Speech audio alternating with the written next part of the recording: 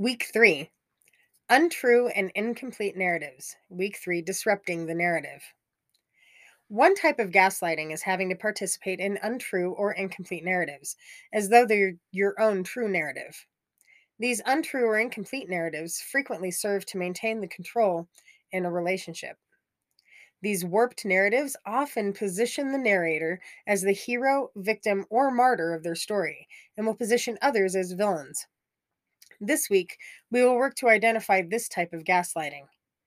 Untrue or incomplete narratives may make the recipient feel as though they can only receive and reflect an opinion, but that sharing their own perspective is not welcome in the space or would be punished. This feeling is a red flag that something is amiss. If you suspect that this may be taking place, ask yourself, is this narrative true to the best of my knowledge? And is part of the story being ignored to provide this narrative? If the answer is yes, you recognize that the narrative is untrue or incomplete and that you do not have to participate. When you recognize that this type of gaslighting is taking place, say, "This is gaslighting. I do not have to participate in untrue or incomplete narratives to appease others." Provide information to make the narrative true or complete to the best of your knowledge. Explain how the narrative is different with the new information. Question the motives and benefits of the true or incomplete narrative to begin with. Does the narrative position the narrator as the hero, victim, or martyr? Would that change if the true story was told? Who is positioned as the villain? If the narrator is approachable, share this with them when it happens. If not, there's a lot of power in revealing these behaviors to yourself. What do you do in the situation? Do you agree with the narrator? Do you shut down? Do you become explosive? Do you have enough agency to interrupt the behavior? Are you reinforcing it? Whether you address the event with the narrator or analyze it for yourself, you will be rebuilding your authentic self, giving yourself back your own truths. Keep a journal of instances that occur in the week. Practice also helps. You may not feel comfortable jumping in and redirecting the narrative to start with, so watch for examples of when untrue or incomplete narratives are invoked. Watch for it in TV shows. Pay attention to interactions at work. Identify when it's happening, who benefits, who is being controlled, and explore alternatives. You may also find it useful to role play with someone who knows you're working through this toxicity. Remember also that this toolkit is meant to build skills in everyday relationships. If the narrator is very resistant to true or complete narratives, this may indicate a more severe level of abuse or control than you originally thought. Please find a therapist to help you navigate the situation if this is the case. The narrator may not realize that they are warping narratives. They may believe that their version is the true and complete version. They have likely been using this tactic to control those around them for so long that they have normalized the behavior. Giving them examples of when it happens may help get them on board for changing the behavior. If you don't feel like the narrator is receptive in the moment, write it down and present it to them later when things aren't so charged. Give time and space for them to digest the information before having to engage with you over it. Prepare yourself. It's also very difficult to face our own toxic behaviors. When presented with our own toxicities, it's easy to become defensive.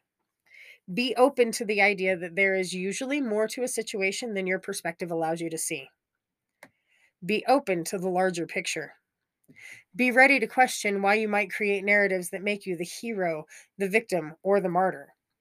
Take peace in knowing that addressing these behaviors will improve your life and your relationships. Be excited about the people you love feeling more comfortable with you. In addition to the examples below, you can find more suggestions for making this exercise work in this post, which is linked on the page. Example. Let's say I'm riding in a car driven by someone else and a lane is closing ahead. The driver becomes angry that cars are waiting until the last moment to merge, and therefore the driver insists on stopping them from merging out of spite. The driver is ranting and acting agitated. I will recognize the narrative as untrue and incomplete. I will say, this is gaslighting. I don't have to participate in untrue or incomplete narratives to appease others. Your interpretation leaves out the information that the zipper method requires that cars take turns at the point of closure, and by alternating the lanes moving forward, allows for seamless reduction of traffic. The other drivers are using the recommended method by the Colorado Department of Transportation, and you're mad at them for it. It works seamlessly unless someone decides not to let people in from the other lane. That person is you. Leaving that information out enables you to be mad at everyone on the road, but it's untrue and unfair, and I don't have to participate in it. I will continue by questioning, why do you need this narrative and why do you expect me to participate in it? Additionally, I may point out that each driver is meeting the demands of their own lives from their own perspectives, and their decision to merge isn't a premeditated action against the driver. That being gracious and kind and understanding would cost the driver nothing and would reduce the stress of the drive. I may ask, why is this approach not an option too? I will question to myself how the driver is benefiting from being a victim, hero, or martyr. Let me provide another example from my own journal. I caught myself in an incomplete narrative today, and I was absolutely using the narrative in my head to create myself as the victim. So, I'm an autistic adult who is strongly averse to being approached by strangers. I use a lot of strategies to reduce the impact of this, but it's very real, and my aversion is worse when I'm overwhelmed, busy, or if I feel the intrusion from the new person is unwarranted. I'm a homebody, so there aren't a lot of opportunities for strangers to insert themselves in my bubble. When I'm grocery shopping, however, this creates a perfect storm for me. I'm busy, I'm juggling a lot mentally, I'm taking steps to be left alone so I can focus and feel comfortable, like wearing earbuds and choosing music that I like, so I won't be subject to the 90s country, which reminds me of my mother that they like to pipe through my Walmart and King Supers. I use a streamlined list to cut down my time in the store. Everything goes in a specific order, and most importantly, I use self checkout to minimize interactions. Unfortunately, anytime you buy a lot of any one thing at King Soopers, the self checkout attendant seems to want to insert themselves. There are several attendants, they all do it. I'm really only going I really only go to King Soopers when I'm buying a lot of one thing, soda's on sale.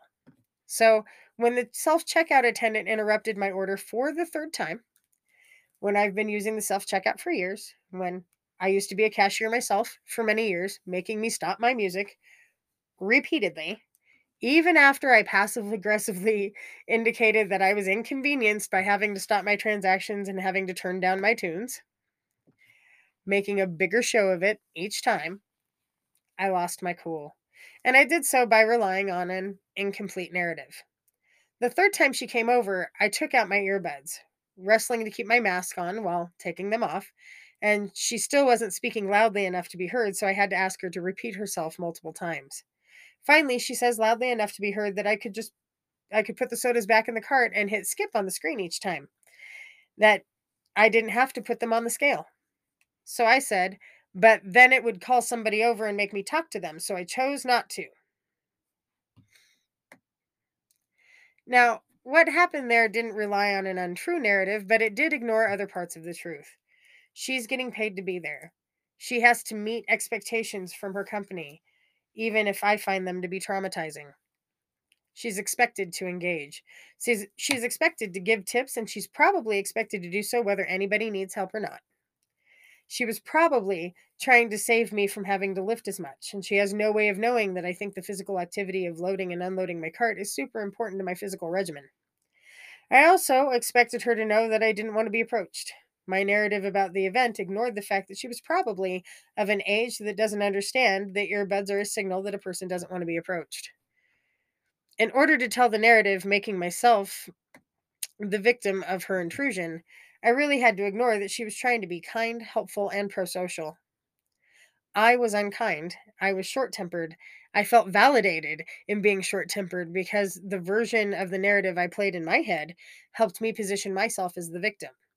I felt comfortable departing from my values of being kind and gentle because of the narratives that I played in my head. Now, in this instance, nobody else was with me because I grocery shop by myself. I didn't have anyone there who was expected to play along with the false narrative. If I had someone else with me, they likely would have felt that they had to appease my version of the event. I likely would have complained out loud about each of the points in my version of the narrative, leaving out the other facts.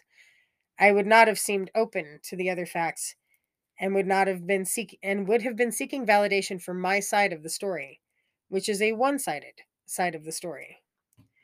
By the time I got to the parking lot, I felt ashamed of the interaction. I had not been my best self. My quirks are not the cashier's responsibility. I could have simply said, "Okay, thank you, I've got this," kindly and politely, and returned to what I was doing, and instead, I snapped at her and made sure to make her feel unwelcome. Now, being fair to myself, some of this is self defense. I really do wish that people would respect all of the signals that I work so hard to establish, saying, "Please don't approach me." But it's not fair to assume that everyone who does is out to get me either. I want to be kinder without having to know the details completing the story. I want to be kinder and calmer to begin with.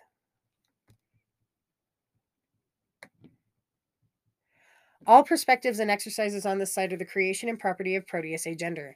If you find anywhere in this site content that you find to be ableist, sexist, racist, or otherwise harmful to a population, please alert the creator at proteusagender@gmail.com.